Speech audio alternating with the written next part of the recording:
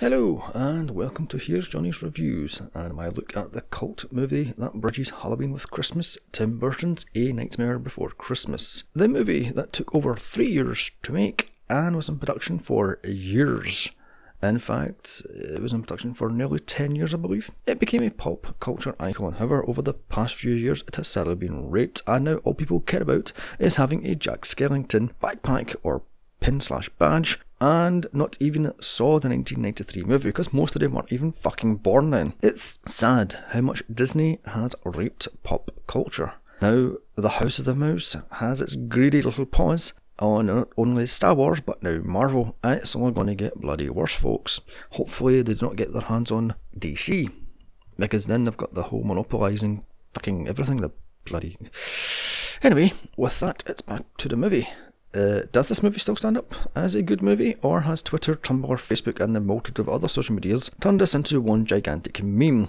With that, it is on with the show. I should say that this thing took 3+ years to make and was painstakingly done by hand.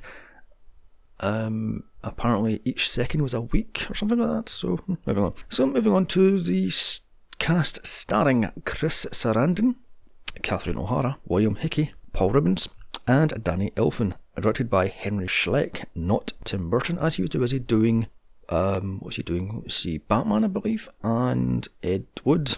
Batman Returns, that is, and Ed Wood. The plot: the king of Halloween Town, Jack Skellington, is bored with his life of scares. While out of a walk with his friendly dog, he stumbles across Christmas Town. Fascinated by this place, he decides to do Christmas that year and give Sandy Claus the year off. Unfortunately, things don't go as planned, as the townfolk of Halloween Town can't get to grips on Christmas. Can Christmas be saved, or is it doomed at the hands of the Oogie Boogie Man? The movie opens with narration, which was supposed to be Vincent Price. However, his voice was deemed too weak, as his wife had died the year before, and he was really weak. In fact, actually, he died shortly after, I believe, of pneumonia, allegedly on set of Edward Scissorhands. So, moving on. So it was handed over to Patrick Stewart, but he didn't do that one either. However, his voice can be heard on the soundtrack, and I have no idea who voiced the voiceover on this movie. It then shows where all the holidays come from in tree form for some reason. Then it's swiftly onto Halloween Town, where we hear one of the most iconic songs of this movie, This Is Halloween, as we are shown around town and we meet some of the locals. As the song ends, we meet Halloween Town King Jack Skellington, voiced by Fright Nights and Child Play star Chris Sarandon, also voiced by Danny Elfman, well, his singing voices anyway, who not only wrote the score but wrote all of the songs for this. So Jack Skellington is in all his Sleepy Hollow scarecrow realness. Another great Tim Burton movie you must check out if you haven't already done this. Then he catches fire and reveals his trademark black and white suit, all very Beetlejuice, and yet another great Tim Burton movie you must check out. Walking around town, Jack is congratulated by the townsfolk, led by the mayor, voiced by Glenn Saddox, of Beetlejuice and Demolition Man fame. However, for years I thought this thing was John Goodman. We are introduced to Patchwork Woman Sally, voiced by Catherine O'Hara of Home Alone fame, and her creator, Dr. Frankenstein, voiced by William Hickley. So he drags her back to his lab. As the town celebrates another successful Halloween and hands out prizes, Jack sneaks off to sing just how bored he is of his life, as his faithful dog Zero follows. Note, Zero's nose is actually a small jack-o'-lantern, with Sally eavesdropping in shock, hiding behind a gravestone. So Sally returns to the lab after topping up on her deadly nightshade to have her arm sewn back on, which she ripped off earlier in the movie to escape from the nutty professor. Only to be told she's never getting it again, that she is the Doctor's one and only greatest invention, if not creation. Back with Jack, as he walks through a dead forest with Zero in tow, he stumbles onto the doors that lead to other holidays, after throwing a rib for Zero to fetch. The next morning, the worried two-faced mayor, and by two-faced I mean he has a revolving head, with two faces, not a two-faced backstabber, hunts for Jack after not getting a reply at his house door. Jack is lost in the woods until he finds the trees with the doors to the other holidays on them. He looks over the doors, one for Thanksgiving Town, Easter Town, St. Valentine's Town, but he finally settles on Christmas Town, which he enters as we hear the iconic song What's This, as he explores the town of Forever Christmas, my worst nightmare. He seems fascinated by every little thing. He then finds Sandy Claus, voiced by Edward Ivory. However, Jack thinks he's just like him, a tyrannical king. Back in Halloween Town, locals have searched everywhere, but have come up empty-handed, so the now overly worried mayor is even more panicked. Up at the lab, Sally poisons the doctor's soup after tricking him into eating it. She makes her escape. Back in town, Jack returns on a snowmobile full of Christmas goodies, so he calls a town meeting to tell them what he found in Christmas Town, which of course the townsfolk do not get and think everything is scary. He also tells them he plans to take over Christmas for that year. Then he tells them about their leader, Sandy Claus, which he spins much to the delight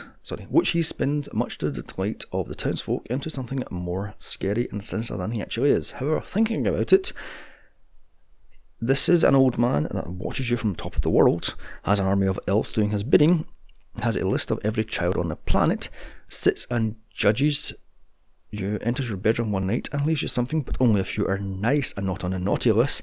Maybe he's not far off the mark. So Jack pores over books to learn the meaning of Christmas. Meanwhile, up at the lab, the mad professor locks Sally up after her poisoning him the night before to go to the town meeting. Jack shows up, asking him for help to run experiments to find out just what Christmas is. He returns home and runs experiments on various Christmas items such as holly, mistletoe, baubles, etc., etc. But he still doesn't understand the true meaning of Christmas. Meanwhile, back up the lab, Sally makes another escape to help Jack, much to the annoyance of the mad professor. After Sally gives Jack a gift parcel, then runs off, she stops to pick a thistle, which magically turns into a Christmas tree, then bursts into flames, much to her shock. The next morning, as the townfolk sing Something's Up, Jack laments he still doesn't get the deal with Christmas. However, he has come up with a plan to take over Christmas, as he hands out chores for the townsfolk, such as giving the professor the task of building his sleigh and a reindeer. It's here we meet Oogie Boogie's kids: Barrow, voiced by Danny Elfman, Shock, voiced by Catherine O'Hara, and Locke, voiced by Paul Rubin, Pee Wee Herman himself. So Jack gets them to kidnap Sandy Claus, so off they go singing Kidnap the Santa Claus, as we're introduced to Oogie Boogie, voiced by Ken Page. They gleefully ride off in their walking bathtub to do their deadly deed, or naughty deed. Meanwhile, Jack is still handing out chores to the townsfolk. He doesn't listen to Sally's warnings of the disastrous Christmas that will happen if he takes over Christmas. Instead, he gives her the task of making his Santa suit. Locke, Shock and Barrow return, however, not with Santa but the Easter Bunny. While bickering amongst themselves, Jack scolds him, telling him not to return without Santa, and return the Easter Bunny unharmed. At the lab, the professor is building another Frankenstein-esque monster, as Igor shows him the plans to the undead reindeer. Meanwhile, the townsfolk singing, making Christmas, while preparing the Christmas gifts for Jack's run as Santa, except they put in horrible items such as spiders, snakes, shrunken heads, and beheaded dolls. In montage, we cut to Christmas Town, preparing for Christmas, to the lab as we see the doctor has now finished the undead reindeer. Then back to Halloween Town as they stack Jack's coffin sleigh with their frightening goodies. We see Locke, Shock and Barrow finally kidnap Sandy Claus. Taking him to Jack, he doesn't listen to Sally's warnings yet again. So Locke, Shock and Barrow carry Sandy Claus off to Oogie Boogie's lair. Meanwhile, up at the lab, Sally comes up with a plan to stop Jack by using magical fog, while the professor is building another monster, which he gives half his brain to. In Oogie Boogie's lair, Santa is mocked by Oogie in the song I'm the Boogeyman. The lair itself is one big casino with a huge roulette wheel with fluorescent paint all over the place, all over bats and other scary items. That's night, Christmas Eve. Sally's fog works until Zero's nose comes to the rescue as a Rudolph. So off goes Jack to deliver his scary presents. As Jack delivers the gifts to the children of the world, they're stunned by the horrifying items, so the parents of the real world phone the police and army. So soon Jack is hunted and shot out of the sky. At Oogie's lair, Sally breaks Sandy Claus out, however it's quickly caught. With Jack shot down, the mayor of Halloween Town frets that Jack is dead. However, in a graveyard he comes to and decides to go back to his old persona. Lamenting his mistake, he sings "What Have I Done?"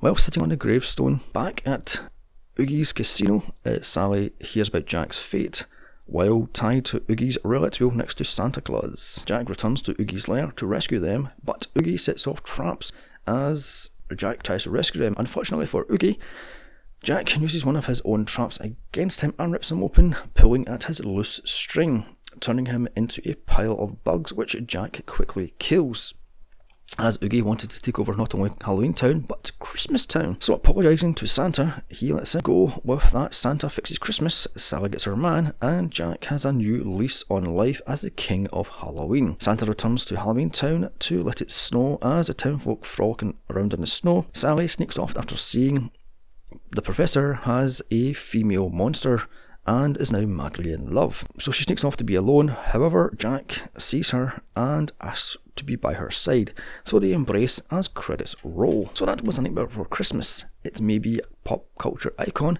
as well as a cult movie. However, this outlives its welcome and sags in the middle, which it never really recovers from. However, in saying that, the strong first half and its catchy earworm songs save this movie from being a disaster.